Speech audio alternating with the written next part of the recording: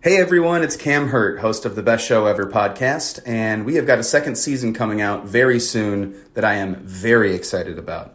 We've got some very cool special guests, including musical acts that we all love, like Karina Reichman, Daniel Donato, Jake Brownstein from Eggy, Rick and Peter from Goose, and many more. Tune in for new episodes dropping on Osiris Media March 5th on the Best Show Ever podcast. Welcome to Wheels Off, a show about the messy reality of the creative life. I'm Rhett Miller. That's when it got wheels off. We started up and we ain't gonna stop. Oh, I said I like you, like it or not. That's when it got wheels off. Kevin Morby is such a brave artist, such a cool, weird, exciting young songwriter. I admire his music and have for a few years now, but I'd never met him. And I had wanted to. And so I reached out to our mutual friend, Sam Cohen, and I asked if he could put me in touch. And then I went through the proper channels and finally got an interview arranged with Kevin. Of course, it had to happen via, virtual Ethernet connections and all that stuff. And it was, better than I could have hoped for. I should learn by now that these people that I think they're gonna, be one thing that's, maybe closed off or cooler than thou or all whatever thing I'm scared of. They're not that thing. Inevitably, the people that make art that I really admire, well, I say that and I can think of instances where it hasn't been the case. But in the case of Kevin Morby, someone whose art I do really admire, wound up being a super sweet, generous, thoughtful guy. And I'm so glad I got to have a conversation with him. Now, we recorded it, as I said, via internet connection, which during a windstorm in my area, and I don't know what might have been happening on his area, in his part of the world, our connection got pretty sketchy at times. He did record his audio separately, so I'm hoping my producers can put it all together and make it sound good and there won't be any dropouts. Worst case scenario, there's a couple of 7-second sections that'll be a little clippy towards the end. Please don't be put off by that. This is a really worthwhile conversation that I had with Kevin Morby for Wheels Off.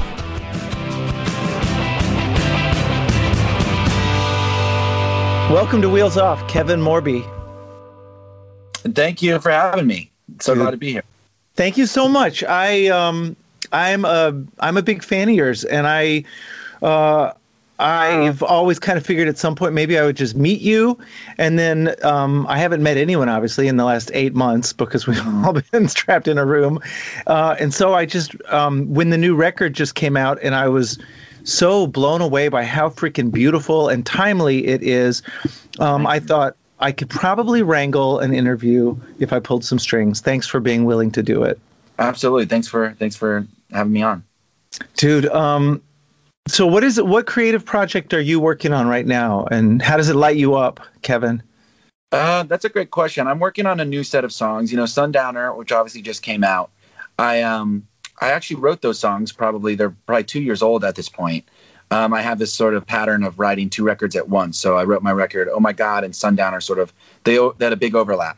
And so that just came out. And, I recorded that record in January 2019. So I've been working on a new collection of songs for some time now, so I'm digging in deep to those. And when Sundowner just came out, I actually drove to Memphis and I stayed in a hotel for a couple of weeks just to kind of sort of cosplay tour as well as kind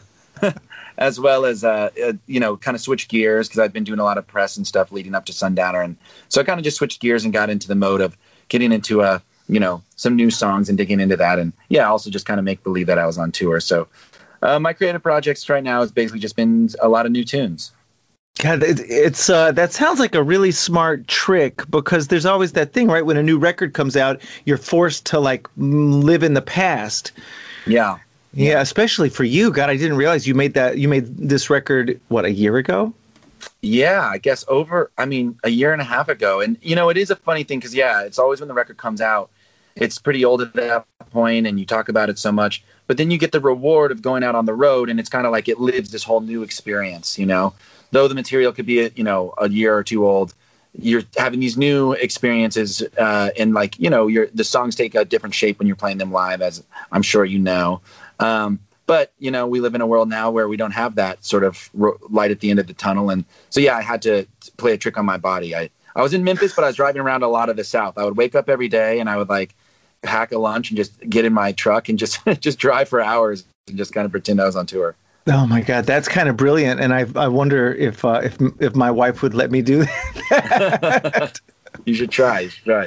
God, it's funny. So you bring up the second life that these songs have, and you have always, I've never gotten to see you play live, but I've seen a lot of footage from different places. It seems like you always put together an incredible band and you really like reimagine the songs for the tours. Yeah, thank you. That's definitely a big part of it. I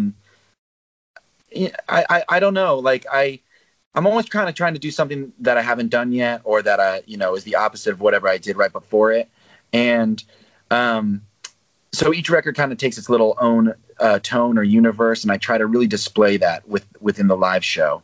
Like the Oh My God band was this big sort of bombastic thing, and what I had planned for Sundowner was taking like a tiny little band out, like a 3 or 4 piece, and playing backyards and record stores rather than like theaters.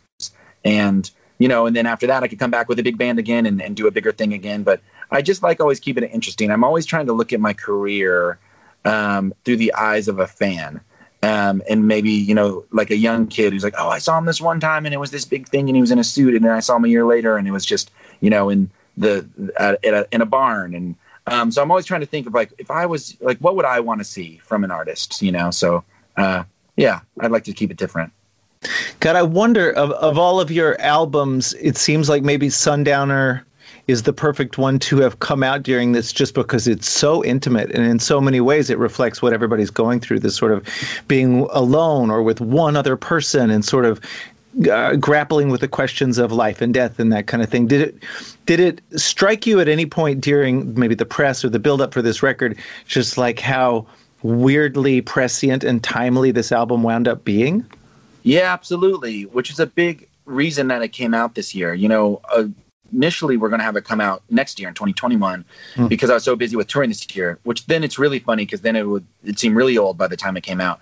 But this record's always been a little bit of a curveball for me and like, my label and my management and stuff. We've always been thinking like, what's the best way to appropriately drop this album? Because it's coming after this Oh My God thing, which again was like, meant to be this big push for me or whatever. And yeah, having this big band and this sort of elaborate stage show. So yeah, we were like, in what universe do we so like, maybe we just drop it all at once, or, maybe release it as a series of singles, or we were trying to figure it out. And then when the pandemic hit, it, obviously if I could go back in time and press a button where there'd be no COVID-19, I would absolutely do that. But it did create this sort of strange portal for, me to put this record out. And kind of immediately, I just found myself back in Kansas, isolated, where I had written the record from. And it was almost eerie how much the record seemed to speak to this sort of sudden isolation. So I knew it kind of had to come out this year.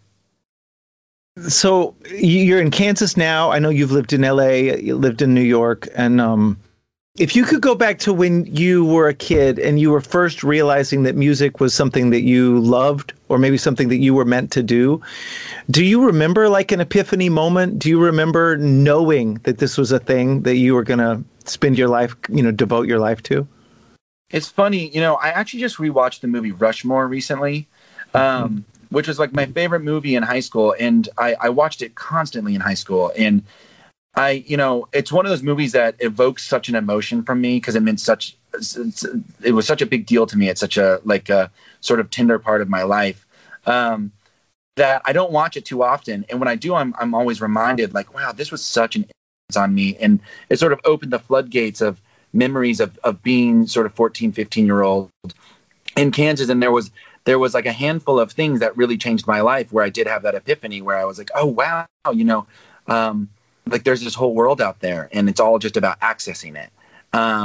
And you don't have to access it in these, you know, these sort of stereotypical, or not stereotypical ways, but like a way that's sort of been set in stone, that a school would tell you, you know, is the way to get the keys to the world, or, you know, like you don't need a degree, or you don't need, you know, you don't need to wear a suit, or you don't need to do this or that. And there was a couple of instances of like, seeing some bands and hearing some certain music and seeing that movie Rushmore that really just sort of blew my mind open to that. You know, the main character, Max Fisher, and again, it's just because I just watched it, so it's so fresh on my mind. But, you know, Max Fisher in this movie, portrayed by Jason Schwartzman, he, you know, he's kind of this savant, where he writes these plays, and he's so brilliant at writing these plays, but he's such a terrible student.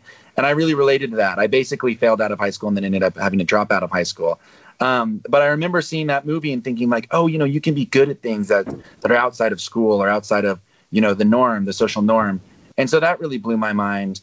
But then similarly around that same time, I discovered Bob Dylan, which was a huge deal for me.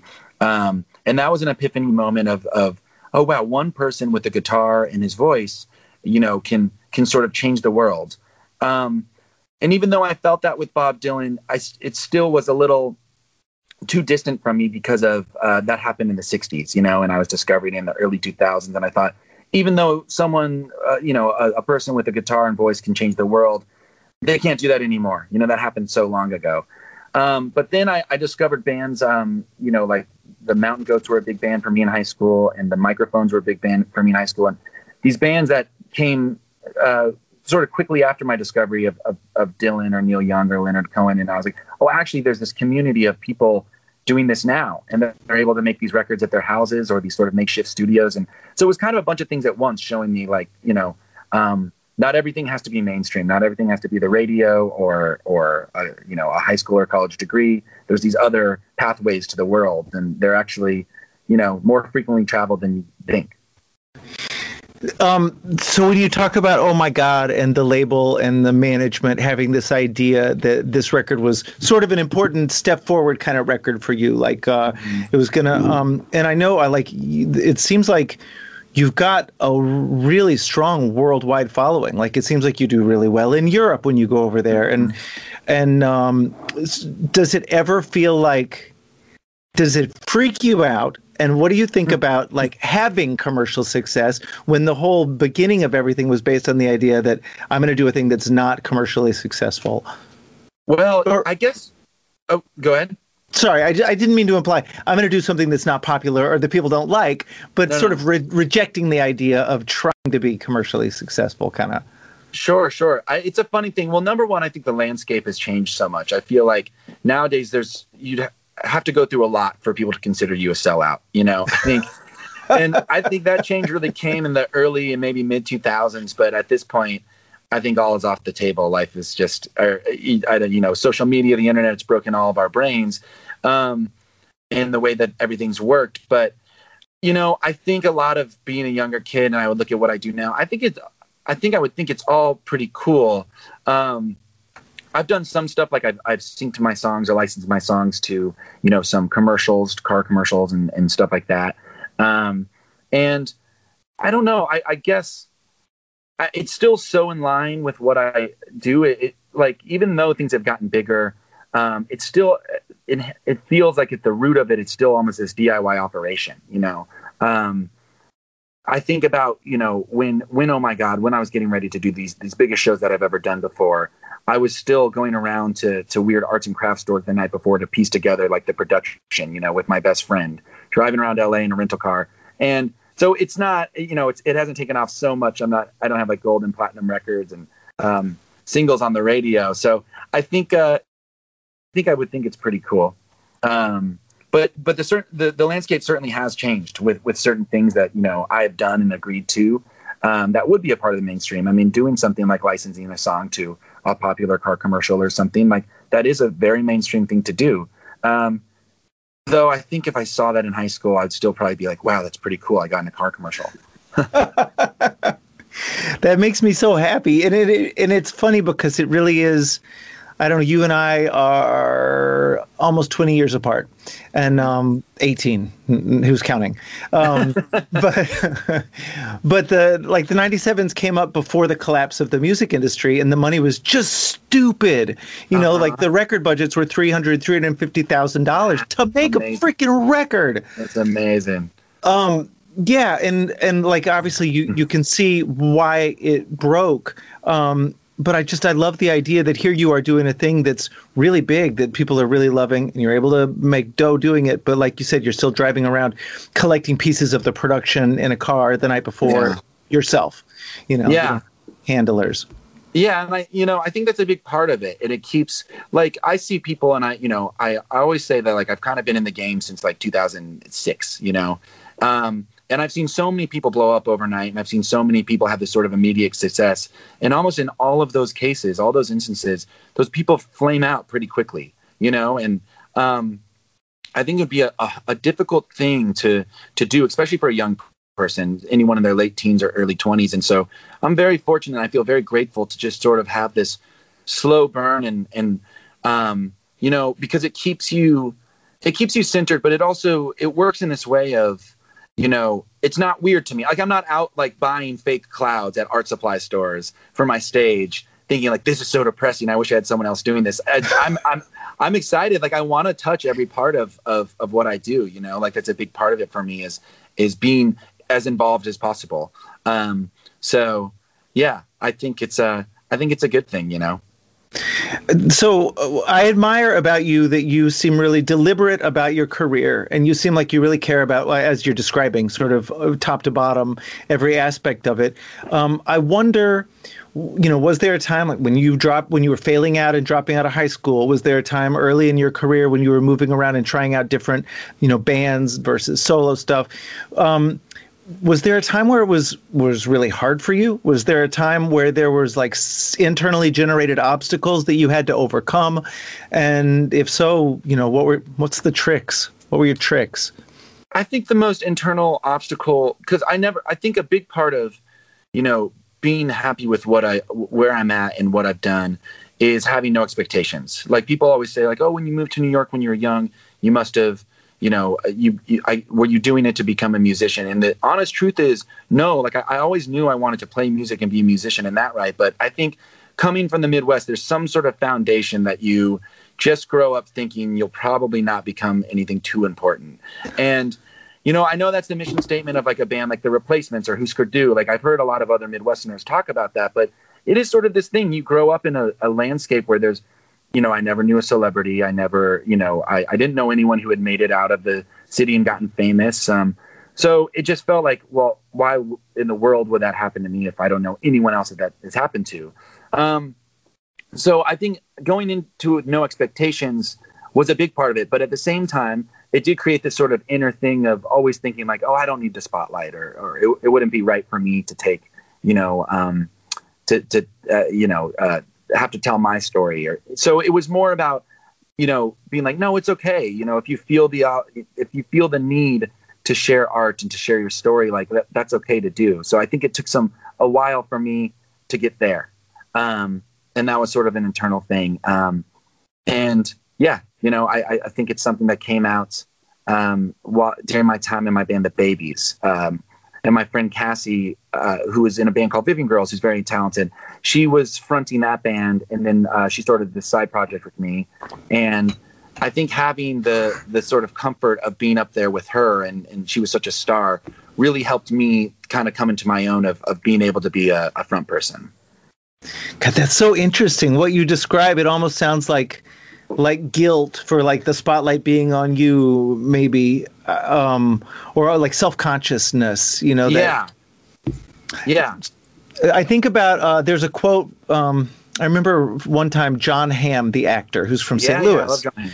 Yeah, he had said when he was talking about his path, it's something I think about all the time. Because I think I've felt like you a lot of times, like I could never be like these people that I admire. Like, who am I? Why, I could never. Sure. But sure. He said something once when he was, I guess, starting out, and he looked around at the landscape of the other people coming up around him, and he thought, well, if not me, who? Like, why wouldn't it be me? Sure. And I've always wished that I could have thought like more like that, been less apologetic about the spotlight being on me. Well, it's funny he says that. I love John Hamm. He's amazing. And I watched the entirety of Mad Men earlier this year, but he, he's from Missouri. He's from St. Louis. So I'm sure he battled that same thing. He's also a great example of someone who got famous later in life and became such an icon. There's this other quote that I think of from Patti Smith's Just Kids when she says she was watching all the bands play at CBGB's in Max's Kansas City, in the 70s in New York. And she had a feeling, and I love that she says this, especially as a woman, and especially during that time, where she just has this like the utmost confidence, where she says, I was watching people do this thing and I just thought, I can do this, but better. And there's, something to that. And that wasn't my initial thought. I feel like that's something that I later related to. But I don't know, there's something. Sorry, did you freeze up? Did it freeze? I did.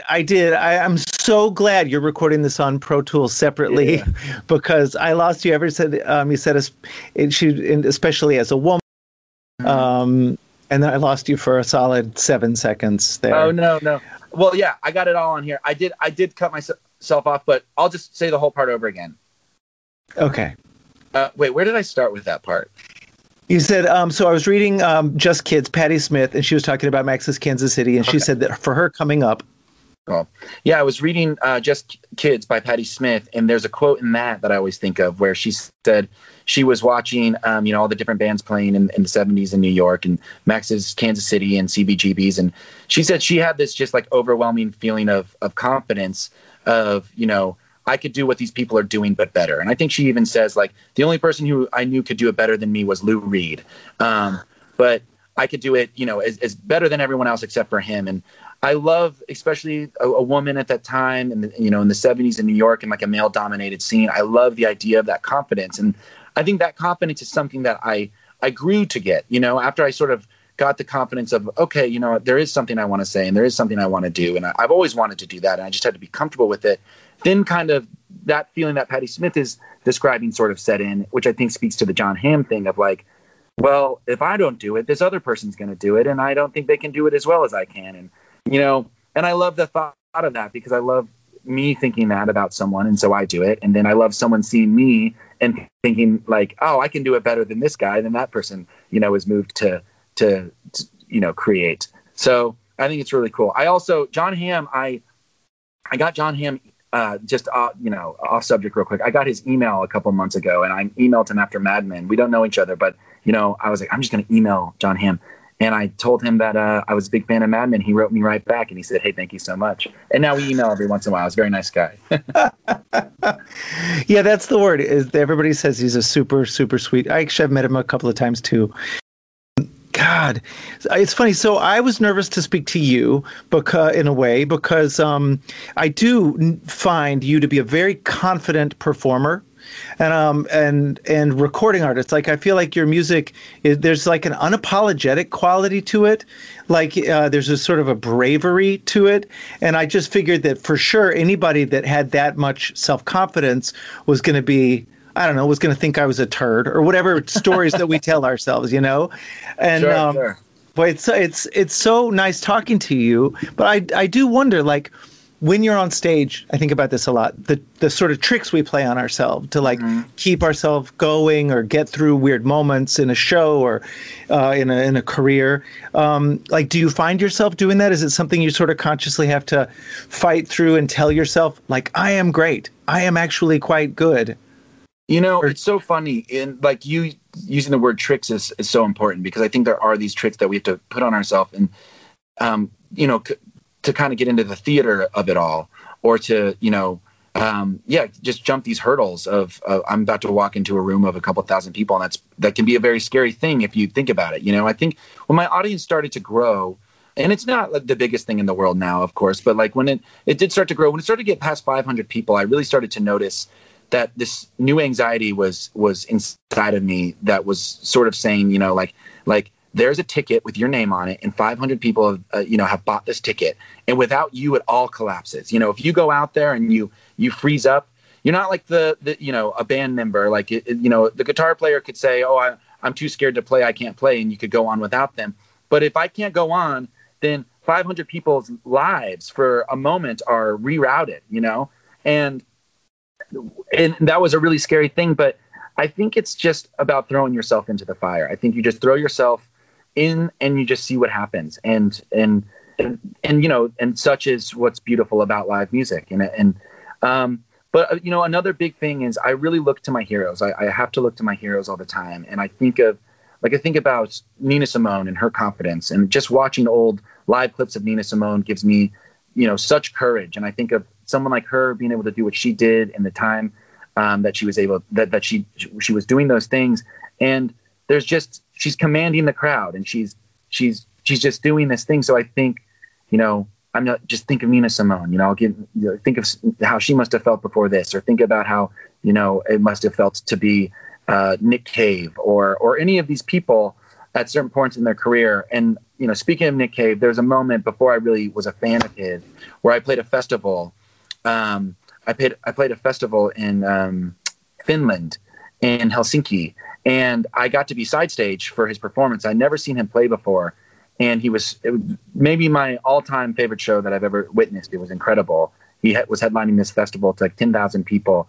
But right beforehand, I watched him with his two sons, kiss them both on the forehead, and he said, you know, while I'm out there, you need to mind your mother.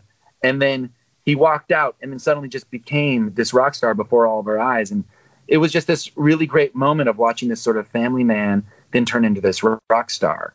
And it was that good behind the scenes moment of, you know, we're all just people. We all, you know, we're all out there. We all fart, you know, we all get anxious. We all are the same. You know, we're born. We're all going to die. But in between, you can throw yourself into this thing, and you can sort of become larger than life for a fleeting moment. And so, yeah, I look to a lot of heroes for inspiration, and yeah, just kind of throwing yourself into it. That's great. So I wonder if you were able to meet up with a version of yourself working in today's world, but a 21-year-old, like a young, this is the classic question. If you ran into yourself at the age of 21, but in today's world, what advice would you give yourself? From the 21-year-old's perspective? No. What advice would you now give yourself as a 21-year-old, the 21-year-old you? That'd be funny. A good other. I would tell the 21-year-old me, I'd say, in the year 2020, the world is going to be so fucked. You're not going to believe it. Buy a bunch of masks now, a bunch of hand sanitizer. No, if I could talk. So when I was 21, I was playing in woods, and, you know, those are my best friends. They're like family. And I guess I started the Babies, but it's very much a side project, and I was still very nervous about it and really didn't have too much confidence about it. But there's an exciting new thing in my life, and I guess I would just tell myself really not to do too much different. You know, I would say, you know, take your time, and you know, and Joyce is a wonderful person. She's a therapist. She's just a very brilliant person. And she told me this one time. She was like, you know, Kevin, this music thing, when it started out for you, you know, when you joined Woods, it seemed like it was going to be this fun thing for you. But now as the Babies get going and, you know, your audiences are growing, it seems like it could be something that you make a real go at. And, you know, just one foot in front of the other. And if you do that, then I think you can really have something here. And that was just always the best advice, you know, like count each little thing as a success. And that's kind of what I did. And I think I'll just reinforce that if I could talk to 21-year-old me, and yes, warn him about the year 2020. But I think it's all about one foot in front of the next. I think people get too hung up on certain goals. Like, I need this or I need that, or, you know, it could be as much of like, I need to get best new music from Pitchfork, or I need to win a Grammy. And people set their eyes on these things, but really people need to just look at right in front of them. And, you know, I need to play a show, and then you play the show, and that's a success, you know. And then, okay, I played a show. Now I want to play another show, but I want to take a guitar solo during that next show. And you just count each thing as its own success, and pretty soon you've got a bag full of success, and you just make it happen one step at a time. A bag full of success. I love that. Well, man, I'm so glad. I feel so lucky that I got to speak with you, and I admire your work so much. I really do. And I'm excited to hear this next batch of songs you're working on, and thank you so much for sharing your wisdom and your insights and your time with me. Thank you, Red. I really appreciate it. This is wonderful.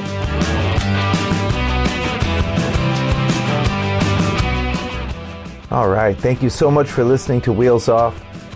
Please be sure to rate and review the show on iTunes. That helps us appear higher in the search results and lets other folks know that it's a cool podcast to listen to.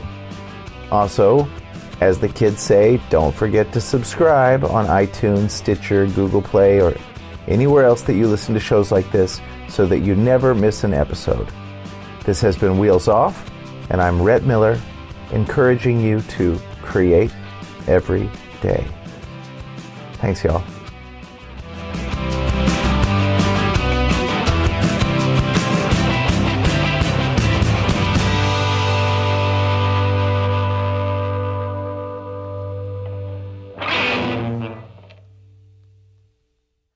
Hey, this is Chris Swinney, formerly of the Ataris and currently host of That One Time on Tour, part of the Sound Talent Media Podcast Network. Have you ever wondered what it's really like on the road? The highs can be euphoric, but the lows can be crushing. Join me every week as I chat with industry pros about what it's like living out their wildest dream and, in some cases, their worst nightmare. Past guests of the show include members of NoFX, Pennywise, Bad Religion, and more. Listen and subscribe at soundtalentmedia.com.